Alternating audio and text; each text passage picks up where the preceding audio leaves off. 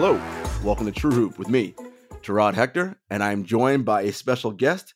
She is the Andrew Mellon Professor of Humanities at Emory University in Atlanta, Georgia, and she's the author of The Book of James. See him holding it up right now for those of you guys looking. The Power, Politics, and Passion of LeBron. Valerie, Babb, welcome. It is my pleasure to be here with you. Well, I'm so happy to have you because LeBron James, what a topic that is to discuss. It was a pleasure to write, I will say. So I have to start here. What drew you to LeBron James specifically? Well, I've always been a fan, and he came into the league so young, so it has been a while that I've just been able to watch this wonderful basketball player. After the decision, and maybe even a little bit before that, I noticed that things started changing in terms of how he was portrayed in the media, how reporters were responding to him. And that became fascinating for me because I noticed that a lot of that was based on race, his being a black man and the type of black man that he is, who is unapologetic, not even interested in transcending race, but really in centering blackness and giving a primacy of place to it. So that's what really fascinated me about him. And the more he grows, the more he does. And I've realized that he doesn't just play basketball, he signifies with basketball. And that is what really fascinates me about him. Interesting. I want to get back to that. But your NBA fandom, were you consider yourself a longtime NBA fan and a lover of basketball? Where does that come from? Oh, yes. Let me put it this way. I'm a New York Knicks fan. Oh, well, and I understand. I'm going to date myself here because I actually remember them being a championship team. Walt, Clyde Frazier. Yeah. Yes, the good old days. Yes, Willis Reed, Earl the Pearl, all of them. And I think we paid something like $11 as high schoolers going to see a game, right? Valerie, those are the good old days. Those were the good old days, yes. I mean, much of that period, not a lot of positive to talk about, but $11 to go see a game the game was very good, right? Mm-hmm. Son of Sam, who cares, right? Right, exactly. Blackout, who cares? Yeah, details. I love it. Okay, so LeBron and really this book is about blackness and being black in America, and it is also about anti-blackness, right? And when you are an athlete, how you navigate those spaces and how, as you mentioned, things switch on you over time. And one of the areas in the book that really stood out to me, and this is something that's happened throughout the course of LeBron's career, is the comparison you draw between him and Michael Jordan, right? Sort of the archetype figure before him, right? Yeah. And in one way, right, the description about Michael Jordan is he transcends race, which is a horrible phrase and whatever, but that is what it is. Mm-hmm. And LeBron is someone who, as you so eloquently stated, like centers blackness at everything that he does. What great timing, right? To have the heir apparent be someone so diametrically opposed. And so as you were, because you didn't talk to LeBron for this book, obviously you went through archival interviews and read back, and the same with Michael. What did you note when you were doing your archival research on both men? What I noted was how present yet absent Michael Jordan was in coverage. He was there speaking as a player. He could speak as a Hanes spokesman. He could speak as a Gatorade spokesman. But there was no kind of cultural component to that. From the time James steps on the court, even as a kid, one of his first commercials used a basketball court and a church. The Dimes commercial. I don't know if you remember that. We're going way, way back. There was that. There was the LeBron's series of commercials, which were just any person in the Black community knows every one of those characters. So here he is. And it's not like saying, I'm Black, I'm here. It's just that everything in his commercial, from the music to the settings, is Black. And I just find that such an interesting contrast. And both are commercially successful. Both are professionally successful. So it is an interesting question to think, are we seeing a change in time that made for that difference? Or is it just the two personalities that made for that difference? And I'm leaning more towards the second option. Yeah, I think you're right. And it's so interesting because, the famous Jordan quote that everybody knows, which has been mischaracterized and misquoted from now, is Republicans buy sneakers too, Right. right? This idea of being sort of very monoculture in that way, right? Look, I'm for everybody. I'll pitch Gatorade, I'll pitch Nike, it don't matter because I'm selling to everybody. And there is, and still is to this day, a broad appeal of Michael Jordan that exists because in many people's eyes and minds, he's not black, right? Right. Even though And he it's is. precisely because of what you said. I'm selling you all the things that you're comfortable with, that you're familiar with. So you should be comfortable and familiar with me too. And I think, Exactly. the McDonald's, the Gatorades erases that blackness. Yeah, for sure. And then when you look at James, and you in the book you go through all the rises and falls, right? If you want to call them falls. And I've always said if the biggest mistake he's made in his career was the decision, I was like, Not considering all the pressure hyped on him as a 16-year-old, that's pretty and damn impressive. technically 15 when you think 15, about yeah, it, right? yeah. Yeah, because even before he became nationally known, all Mm-hmm. the hype had started in Ohio and in his Mm-hmm. neighborhood. Right. So you're absolutely right. In the public eye, that much. Being offered anything you want in the world when you are 18 years old, 17 years old, but somehow still being able to manage all of that and come out with the type of head that he has is amazing to me. Oh, I say this all the time. I'm like, if that were me, I would have 1,000% done a million stupid things. And it is in a situation of, single parent household. I came from a two-parent. I come from a two-parent household, like very well raised, but I know I would act a fool for sure. You got $90 million. $90 million. I'm gonna lose my mind. Exactly. I would too, to be honest. So it's interesting, right? So LeBron, you have the decision, and that's when you said you noticed the change. I don't know if you remember. Right after that, or the year or so after, there was that book that came out from Scott Rabb called "The Horror of Akron," right? Yes, exactly. And I was like, "Wow, the language yes. and the visceral reaction to him leaving." And I've always talked about this with fans and various people we have on the show. There's this idea of ownership that fans have with players, right? Exactly. That you belong to me and us. And it's like, yeah, but they don't. Right? They are still people. Correct. Right, Correct. Exactly. But they're these commodities, right? And that is the way that fans view them. And the minute they operate outside of that commodifiable way, it's when we have problems, right? And that, again, to go back to Jordan, he never really moved out of that, right? He always presented himself as player commodity. Even when he was having beef with Jerry Krause about what he was doing with the team, the fans were all on his side. They were like, no, the media was also pretty much on his side as well. Right. Exactly. So he is that kind of a star. Mm-hmm. And what really struck me about the decision, yes, there was all of the things that were directed at LeBron, but I was struck by the institutional response. The fact that the FBI, city police, private security, all of them coordinated so that he could go back and play this game in Cleveland. That says to me that something is going on deeper than just, fans' anger at a player that went away. When you have to bring in law enforcement like that, something is up. And coordinated law enforcement like that. Coordinated law enforcement, right. As a professor, you are also clearly, obviously, a student of history. I believe you're on both faculties, right? English and African American history at Emory, right? So you African American studies, yes. Okay, so you were a student of history. Yeah. Violence is baked into the DNA of this country. Oh, it is how it was founded. It is how power maintains itself. It might be our official language. I think well said. Well said. How did you see instances not of actual manifested violence, but where you saw tenets and sort of threads of violence as you were doing your research into how LeBron was covered, specifically verbal violence? Yeah. Yes, very much verbal violence. And the thing that was interesting about that verbal violence is I first looked at the reception that Jack Johnson got. Then I looked at the reception that Joe Louis got. Then I looked at the decision.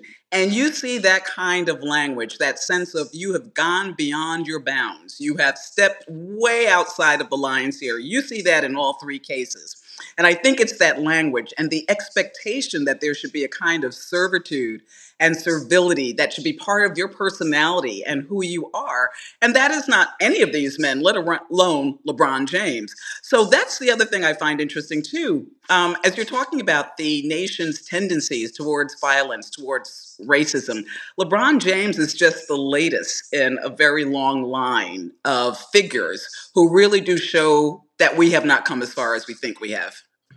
I mean, that's for sure. I mean, we see, sadly, examples of that daily. Mm-hmm. So looking at LeBron, and we know about the example of the N-word being spray painted on one of his homes in LA, the literal burning of jerseys. I don't remember if it was him or if it was Kevin Durant when he left Oklahoma City, but one of them, someone held up their jersey and shot it with an AK-47 rifle, which, Oh dear. I mean, that is signifying a person. Exactly. When you do that. Right. And you see the flames on a jersey, the jersey outlines a person's shape. So when you see those sleeves burning, you can clearly see it's something that was here. You can clearly see a neckline burning. So the humanity is always present in those acts. And it's interesting when you look at a sport like basketball, right, versus any other sport. Boxing, also because there is a nakedness and openness you have in boxing, because, I mean, you're literally in shorts and shoes and that's it, right? Right. There is a way that you're open. Do you feel like because of the way of the way basketball is, and the players feel like they're so known, that lends itself towards the deep-seated feelings and animosity and negativity geared towards players? Arthur Jaffa had said, Black people didn't invent basketball, but they created it. And part of what I see Black basketball players doing, and I'm speaking in general terms, but is creating their definitions of who they are as Black people. And I see this in the WNBA too. And a lot of that is unapologetic Blackness that is happy to be itself. And I think that you only see that really in basketball because it has become so much a part of Black culture, and because what it is known as today could not have existed without Black culture and Black players. The 1970s was a huge sea change for basketball, and that was because basketball essentially really became Black in the 1970s. So when I see these players, that's what I see. And I also think that is why people are much more hostile towards the NBA than they are to the NFL and even Major League Baseball. Major League Baseball is full of Blackness also, but it's a kind of Latin American diasporic mix, and I don't think people focus on that as Black the way they focus on the NBA as Black. The NFL, don't get me started. I love it. Let's go there. Go there. I love it. Podcast for that, right? But very different from the NBA, and just in terms of their owner structure, player structures, all of that, right? Their labor Contracts, everything. Everything. So I think that is part of the reason that basketball does attract so much visibility. With that visibility to the Blackness, and then I think the hatred and the resentment just comes out of that. One of the ways you see it, though, in Major League Baseball is, as you mentioned, the sort of Latin American diaspora, celebrating home runs or playing the game with flair and being excited. And then you have a white establishment talking about that's not how the game is played. It's unwritten rules. Exactly. And I'm like, but we're talking about a game here, people. Like, Bob this is a Costas game. said the same thing about the NBA when Julius Erving and all of those players played with flair. That's not really how the game should be played. And then he had to backtrack because they were such great basketball players. And he goes, well, they didn't sacrifice the game for flair. And I would love to play his comments back to him today just so he could hear. I won't finish the sentence, but you can imagine where it's going. And it's such an everyday part of language and culture that, and again, I think obviously all the stuff we talked about, racism baits in the fabric of America, violence, but it's in the media. It's how people talk about players and what they say, and just phrases, malcontents, players that want to control the league, like inmates running the asylum, like all these phrases that just get thrown out, and people just accept as, and people know what you're talking about This is The the problem. headlines after Malice in the Palace? Oh my goodness. Oh my Even that God. title, Malice in the Palace, Right. you can see the media runs with that. Yeah. Yeah. This episode of True Hoop is brought to you by BetterHelp.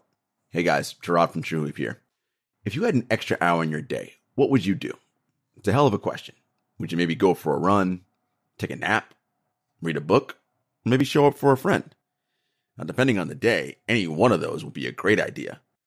Most of us spend our lives wishing we had more time, but the question is, time for what? If time was unlimited, how would you use it?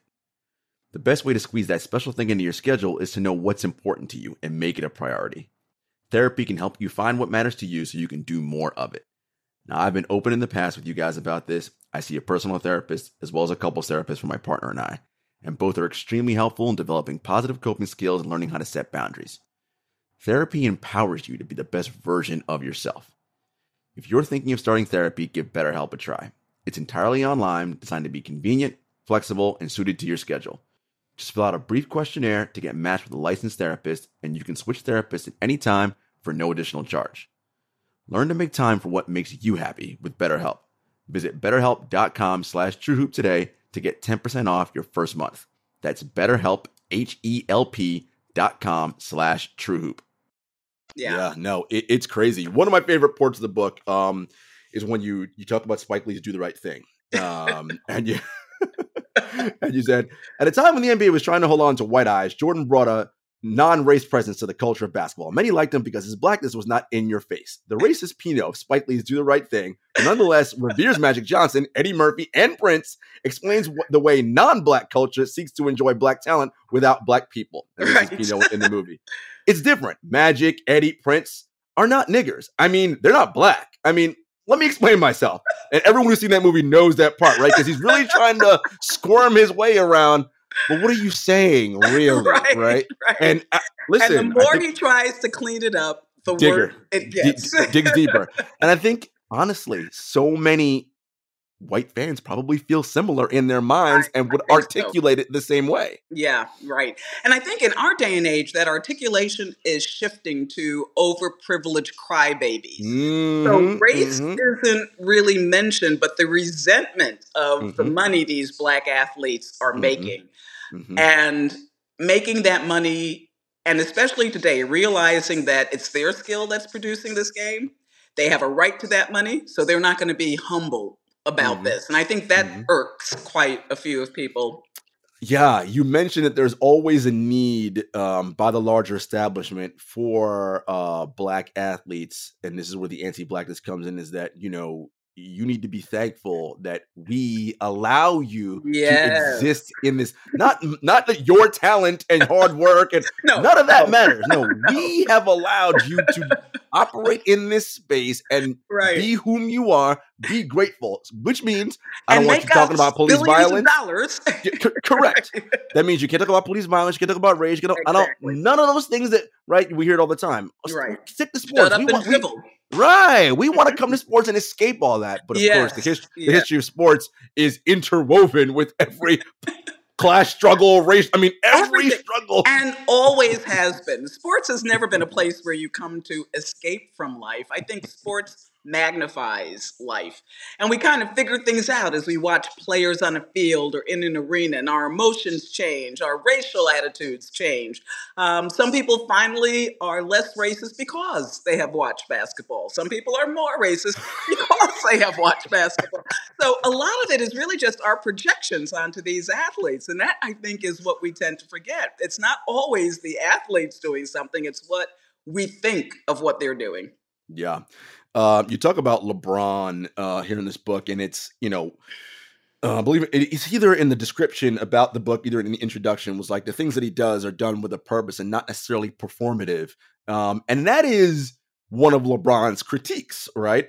Is that he's always cognizant of the camera being present, and everything he does is for effect, right? It's done calculated. And I would argue he does do things very calculated, right? I mean, no one with that kind of, and he is, as you point out in the book, he knew this early on. He was a business the minute he stepped foot on the court. Yes. Right? So when you are at now, according to Forbes, $1 billion enterprise, you gotta move slightly differently because you have an impact on many things. And I also think that's kind of a false expectation that we tend to put on Black people. That somehow if you are aware of what you're doing, aware of how you're presenting yourself, you're not real.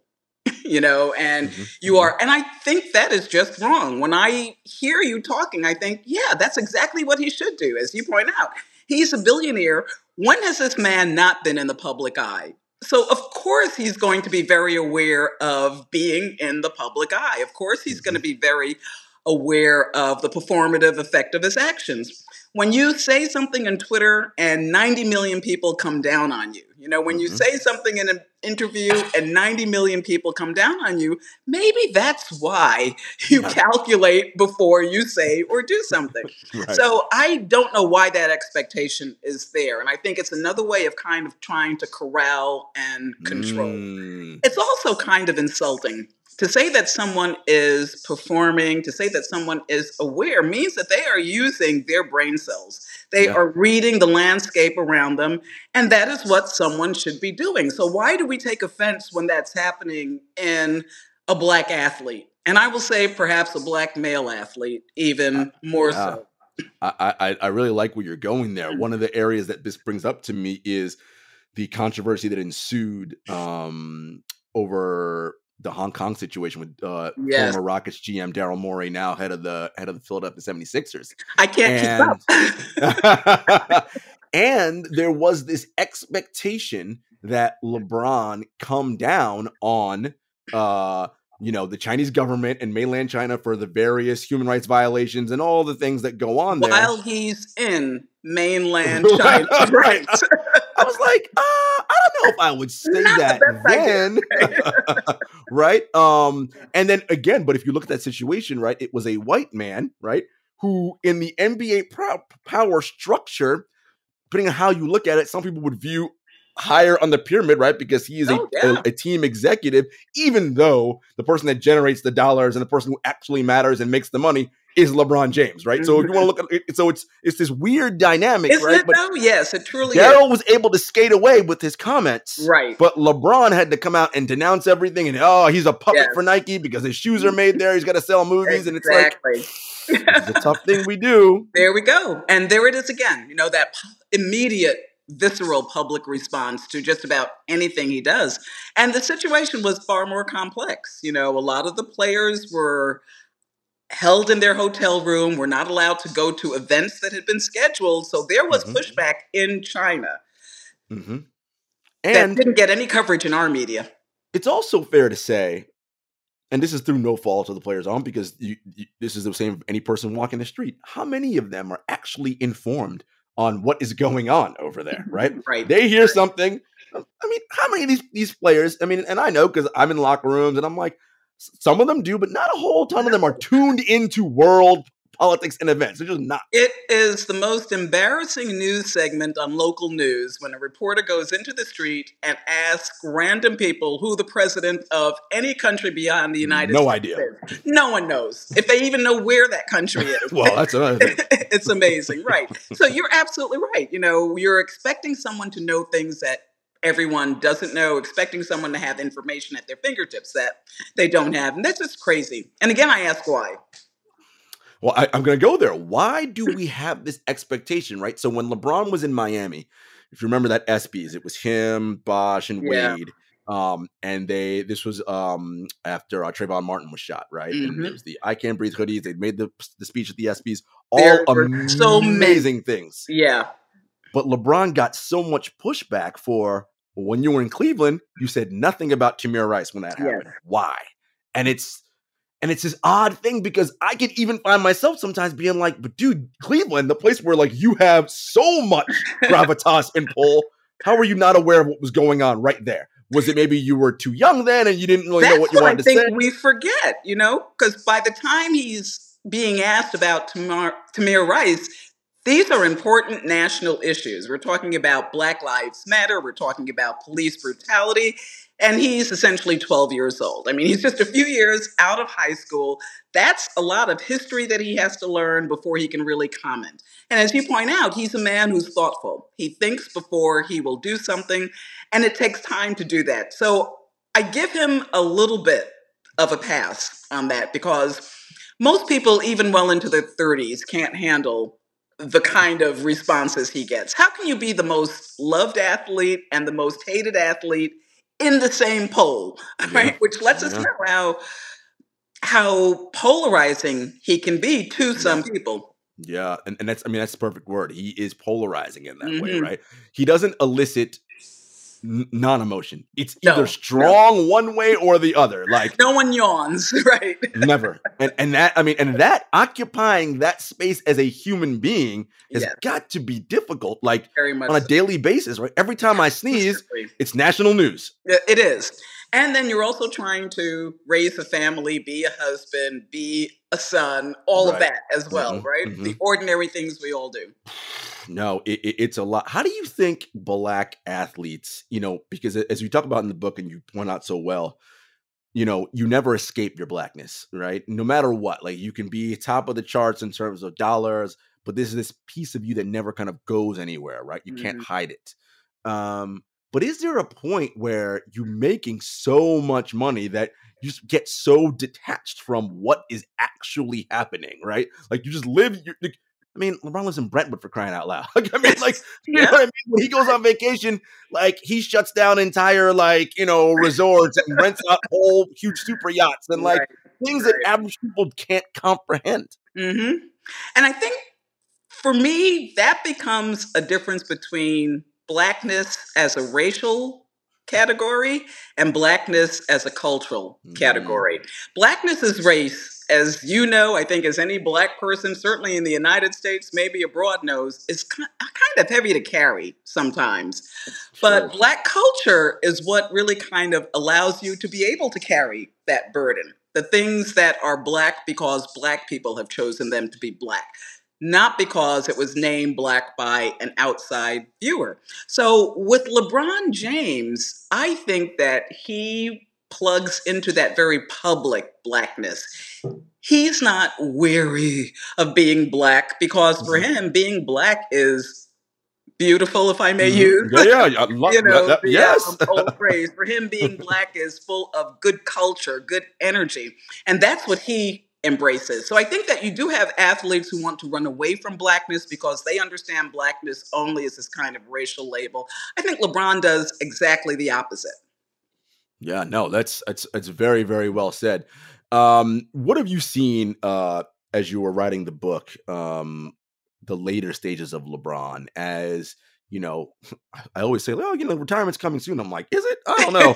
He might play another We're 5 years almost for all we know. Until he's 50. Who knows? I mean, but what have you noted from him and his relationship to blackness as he's aged? I liken it to Beyonce in a way, in that early in her career, right, Destiny's Child and early Beyonce stuff, so much of her music was about selling records, right? And for lack of a better word, I mean that's the business, right? You Mhm. you have to make money. But now Beyonce unapologetically makes black music. Like that, Mhm. I mean, she has not had a crossover number one hit in I don't know how long, Right. but she's arguably made her best music the last The last, decade or I so, agree. I right? agree. And Mhm. so if you, that's why I always see them kind of similar in like they're fully in. They're just this is it, and they're just embracing it more. Is that Mhm. what you're seeing with LeBron?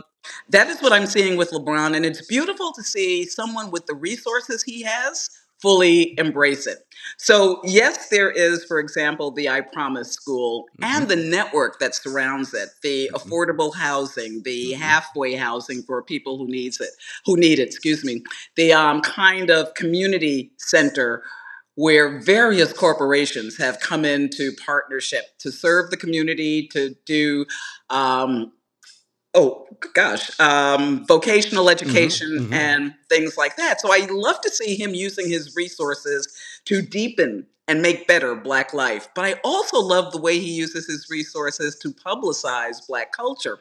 The entire enterprise of his media company Hmm. is that Hmm. the movies that he makes, the Hmm. platforms that he sets up for athletes to talk about other things besides being on a court, being on a field, being in arena. So I love seeing people, Black people with means, using those means to put Blackness even further ahead and further into the prominent vision of the public too. Yeah, for sure. I mean, a great example of this, of course, as you know, is what he did with Rich Paul, Oh yes, Maverick Carter, right. Randy Mims, and Spring just his Hill, right. all of that, right? It's incredible, and I remember all the backlash that received at the time. Right, we all know Oh my gosh. the posse comments by Yeah, Phil Jackson. We by know, Phil Jackson. oh, LeBron's getting his.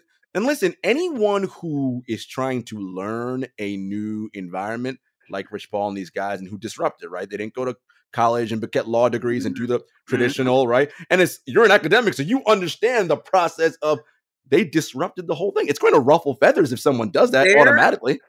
I think Bomani Jones had the best quote about them. They made the powers that be look like the powers that were. And I think that's exact. And then the fact that they are young and that they are Black and doing this and doing it well. Did we mention the billionaire word, I think, earlier in our conversation? Yeah. So apparently they know what they're doing. And what I really love, too, is that every single one of them says, we did this on what we know from our community, from talking to our people. When he was at Nike, Maverick said they invested nothing in me. I got nothing out of that. Rich Paul at Creative Artists said they invested nothing in me. I got nothing out of that. And we see they were learning. They were looking, and they become the perfect example of, well, the potential that so many corporations and so many elite schools just walk away from because they don't look a certain way or present a certain way. And you do that at your own peril, frankly, right? I mean, well, especially now if you're an agent and you're looking at clutch sports, you're like, I mean, CAA and the big behemoths are not like sweating, but if you're anyone else of that tier of the next tier, you're like, damn, Rich Paul's got a way in which he connects that we can't. But look at the fact that they made the Rich Paul law. They rescinded it, but they had to make a Rich Paul law that an agent who didn't go to college can't represent a player. Yeah. What was that about, really? Yeah. we know what that was about, right? It's at every turn. You know, I was thinking about, you mentioned LeBron's I Promise School, and you know they had some negative press recently over poor test scores, and this is again that example of what you talk about in terms of violence and verbal violence and the way in which all the articles scathing, right? Headlines. It's like, oh my God, LeBron school, none of the kids have been at like a whatever competent reading level, but without understanding, well, these are the poorest and most educationally disenfranchised people that exist. They're already coming in 3 to 4 reading levels below where they should be at to begin with. Throw in COVID on top of that. They're the people with the least means. Exactly. I'm sure you know the example of this, right? Where you take, third grader from an affluent community, third grader from a non-affluent community. The loss in learning that the person from the lower economic situation comes from because they don't get enrichment and all that stuff over the summer versus the one who has all that when they come back to fourth grade. Starting behind the 8 ball. Yeah. And the other thing, too, there's another kind of violence. We've been talking about the violence of language. I want to talk about the violence of educational testing. These kids are being tested and written off. The articles that are saying, they have horrible test scores is essentially repeating the same information that these kids have heard all of their life. But what's being talked about are their performance on standardized tests, and they're not making that mark. If you look at those tests that test student progress, student readiness, student personal growth, the I Promise kids are acing those tests. What they're not acing are the state standardized tests. So there is growth, there is progress, they're doing well, but we have, again, that system that is saying, okay, you can do well here, but unless you come to this category and meet these standards, then you're not really worthy. And to take on something like that, you have to give LeBron a ton of credit for the vision and the willingness to do this. Because again, these are the most disadvantaged population of children that exist, right? It's a public school. It's not a private school. It's not a charter school. It is using one of Akron's existing public schools and making that better. If every wealthy person adopted one public school and did what he is doing, we would really have a kind of educational reform going on. Is that the next step you see for LeBron? Can he do that? Can he galvanize? Maybe not necessarily with education for each thing, but one of the things I think about is when the bubble was happening a few years ago down in Florida. I think Pat Beverly was interviewed, and he's like, whatever LeBron says we're doing, that's what we're doing, right? And everybody kind of knows when he says this is the thing, well, this is the thing. And I wonder, is that the next thing for him? Can he use his still amazing influence to be like, no, guys, this is what I think we all need to do.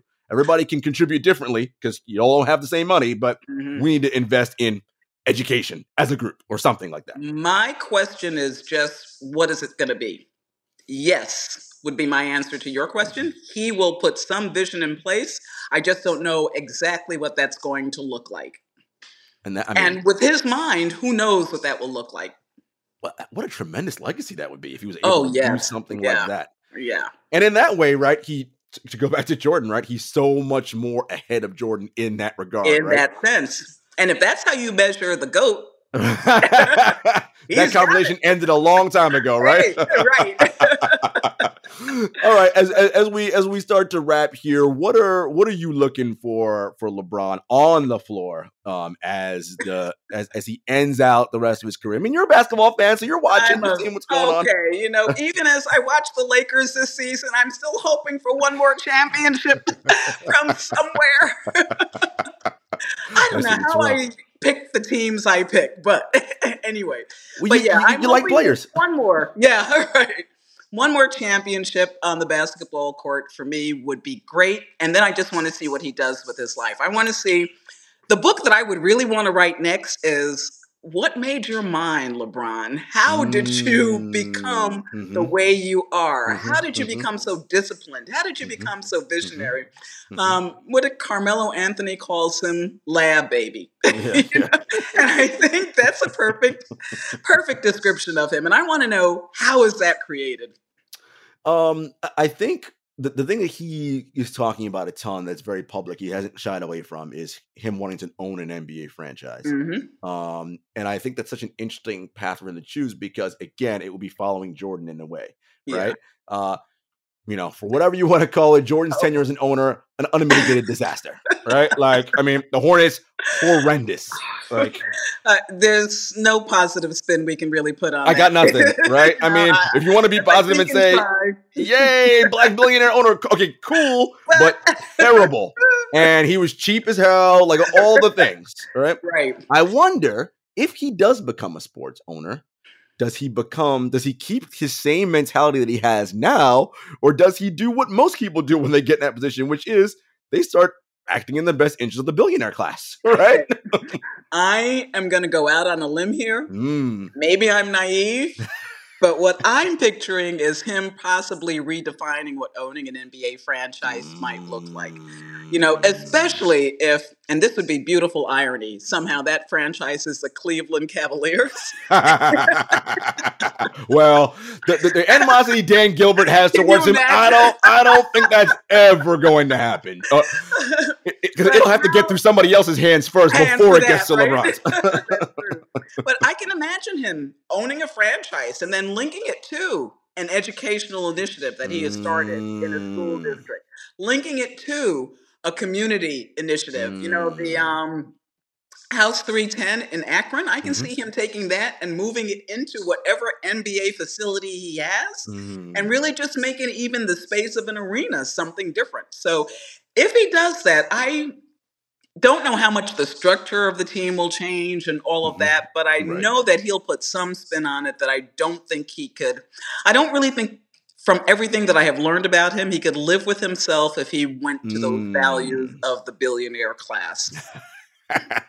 And I mean, listen, it's hard once you're there to not expose some of the values, right? It's the nature of the business. It's the nature of the business. And then the larger question is, can money fix everything? If you are a black capitalist, and even though you're willing to spend money on good things, the fact that you're a capitalist kind of undercuts everything you're doing. So there's that quandary too. And, how will he navigate that? He's not going to give back the money, and I wouldn't either. I love it. Yeah, no, that's Especially true. as Dave Chappelle points out, we have just got this money. This money is new for us. Yeah. It's going to take us a while It's before going to we take us a decide. while, All right? right, let's give some of it back. Yeah, but I Well, do think he'll think that through. he'll do something. Guys, I encourage you to go out and get this book, The Book of James, The Power, Politics, and Passion of LeBron. Valerie Babb, the Andrew Mellon Humanities Professor at Emory University. Thank you so much for joining me Thank today. you, Jared. This has been a true pleasure. Thank you. All right, guys, we'll see you later. Take care.